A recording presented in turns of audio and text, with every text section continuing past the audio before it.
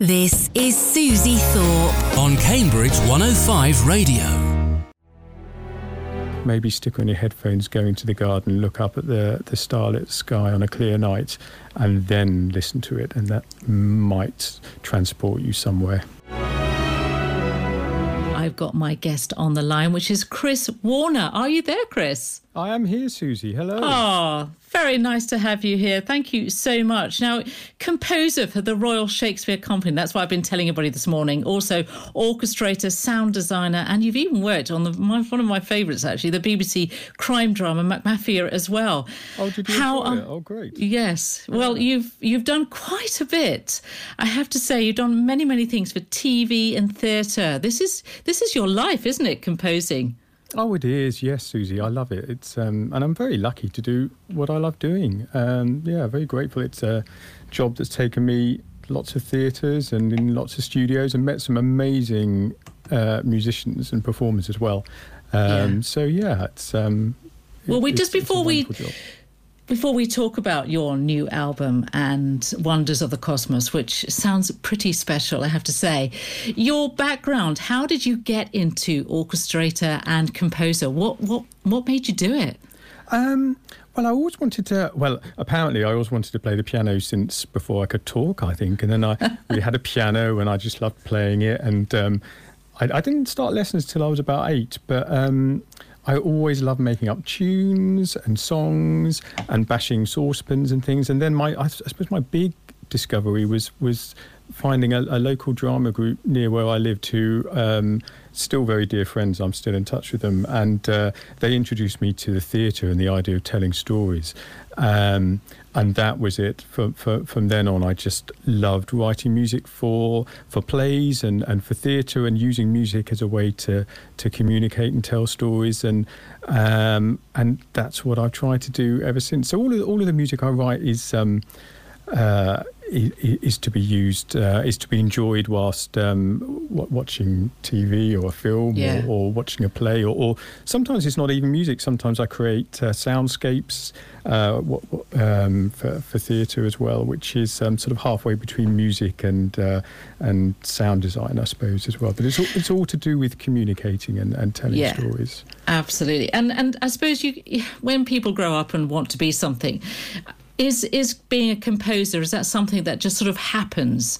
Is it? It's not a sixth form sort of an agenda. I want to be a composer, or is that something that happens gradually?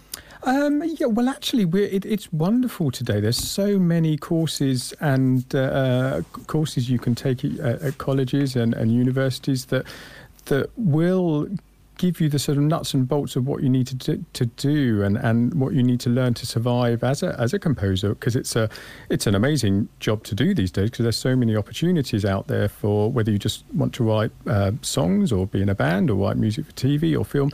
Well, I think when I started out, when I was at college, there weren't that many courses at all about it, so I did kind of learn on the job. But nowadays, if anyone is interested in it, and everyone, if there are any young musicians and players out there who sort of are interested in writing music, then they look for those courses, look for those opportunities, because they're all out there. It's a wonderful fertile environment at the moment. It is, and especially with technology at the moment as well. It's just enhanced the whole thing, hasn't it? Yeah. It has, so let's go on to your album now. This is a new album called Wonders of the Cosmos. How would you describe your album? Well,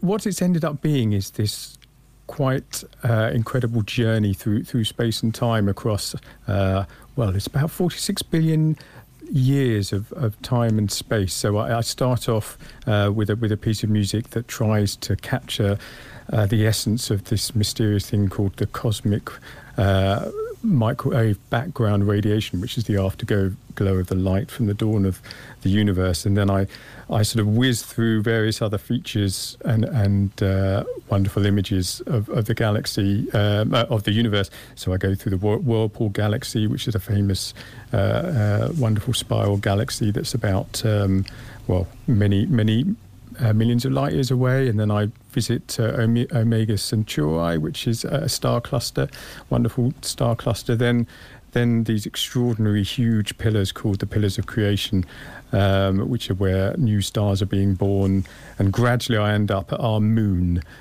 which is only a few 100,000 miles away. And it's all inspired by, I don't know if any of your listeners are keen astronomers as well. I mean, I'm a keen amateur astronomer. There are these wonderful images by the Hubble Space Telescope and other space telescopes that, since they've been out in space, have been sort of sending us these just jaw-dropping images of gas clouds and stars and star clusters and distant galaxies. And so a lot of the tracks on this album are also inspired by some of those wonderful images too. Right. So, Chris, out of interest then, so you've said you've been writing music for stories. Now, this seems to be you're writing the music before the stories. Yes, that's a really good question, actually. Yes, so this is an example of an album. Well, it was the coming together of two loves of mine, really. One is I'm a little shout out to our local Ely Astronomy Club, who I've been a member of this wonderful group for quite a few years now, and they've helped nurture my interest in astronomy.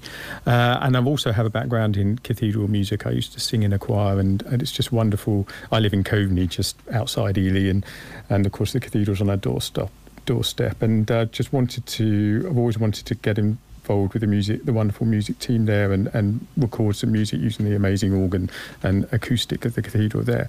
So I had these two ideas, and I write a lot of music for TV, which is used, I don't know, when you're watching TV programs, documentaries, you'll probably notice there's loads of music in the background.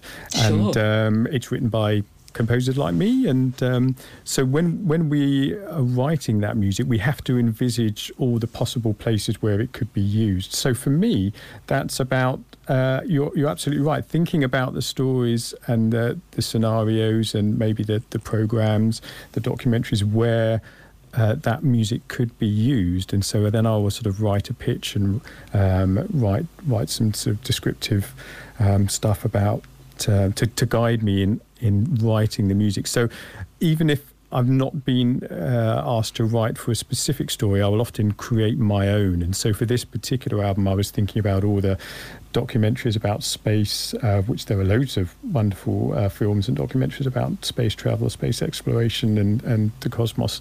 So I was thinking about all the different kinds of places in film and television and on the internet where this music might tell a story. Yeah, so thinking ahead really of our own experiences. Talking about your own experience, you obviously, Ely Cathedral said inspired you to pop up for this album.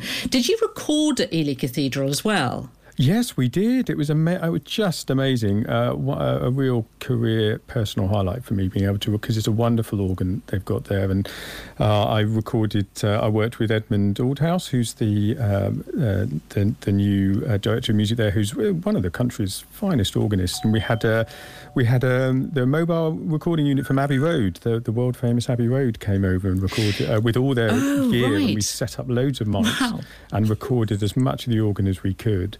And then we went.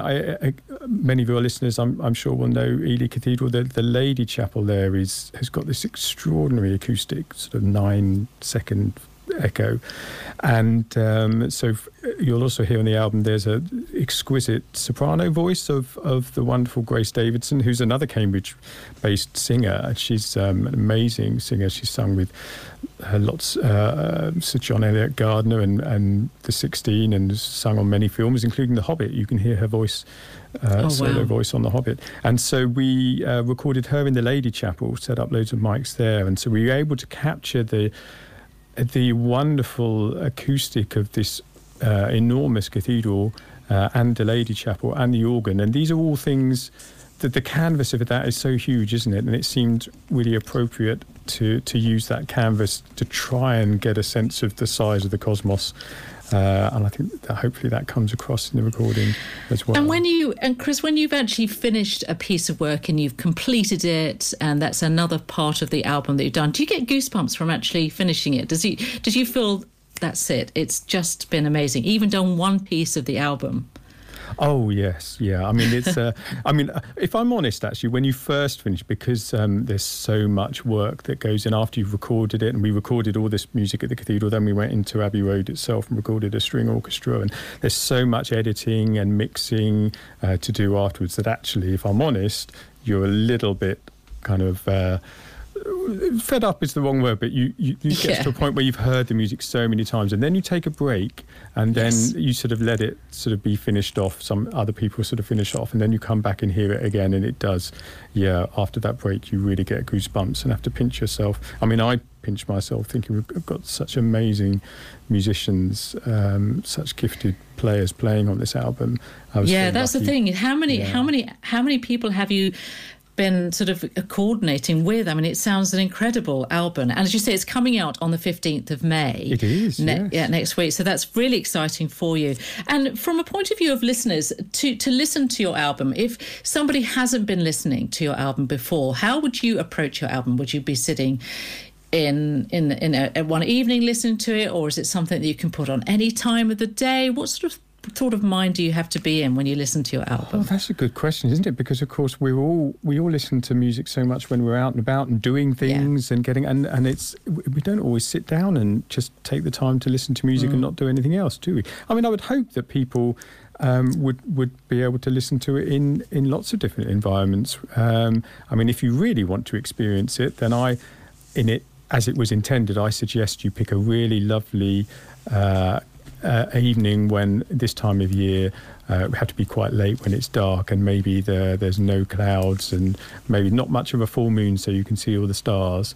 And of course we have to stay in our homes or in our gardens at the moment, but if you're lucky enough to live somewhere where there's not too much light pollution, maybe stick on your headphones, go into the garden, look up at the starlit sky on a clear night, and then listen to it, and that might transport you somewhere.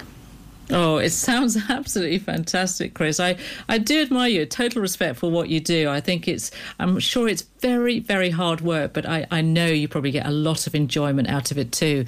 Absolutely. Yeah. And listening to your songs, hopefully people will think about stories from your songs as well, from your music.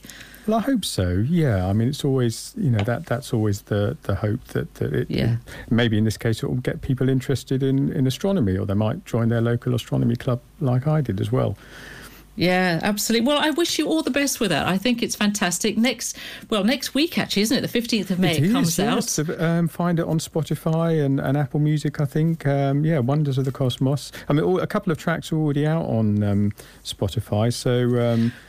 so you could already find Whirlpool Galaxy as one. As one of them. Well, I guess I suppose probably I shouldn't really ask you what's your favourite piece, because it must be all absolutely favourite parts to it. But do you have a special one that you can relate to in any way? I think it's probably the one called Celestial Citadel, which is it's a famous picture by Hubble it's called the Pillars of Creation, these three amazing gas clouds that look like these giant pillars, and they're these star factories where new stars are being formed, and I mean, they're beautiful to look at, and it's mind-blowing to think that they're millions of light years across these gas clouds, and that they are where new stars are being created. So I find that a very powerful image and powerful thought, and I think that the music that I wrote for that image is one that's very close to my heart, I think. Well, Chris, it sounds an amazing album, very powerful. I like the idea that to get us listening is to go and sit outside or even just through a window and look up above and listen to it. I love that whole idea. So thank you so much indeed. Wish you all the best next week and for future things. And if you ever feel like coming back and telling us a bit what more you've done with Ely Cathedral and the reactions, please do come back to us. We'd love it very much. And I'd love to come back too as well, Suzie. Yeah, thanks. Let's keep in touch. Lovely. Thank you, Chris Warner. That was fantastic. Bye-bye for now. Okay, bye.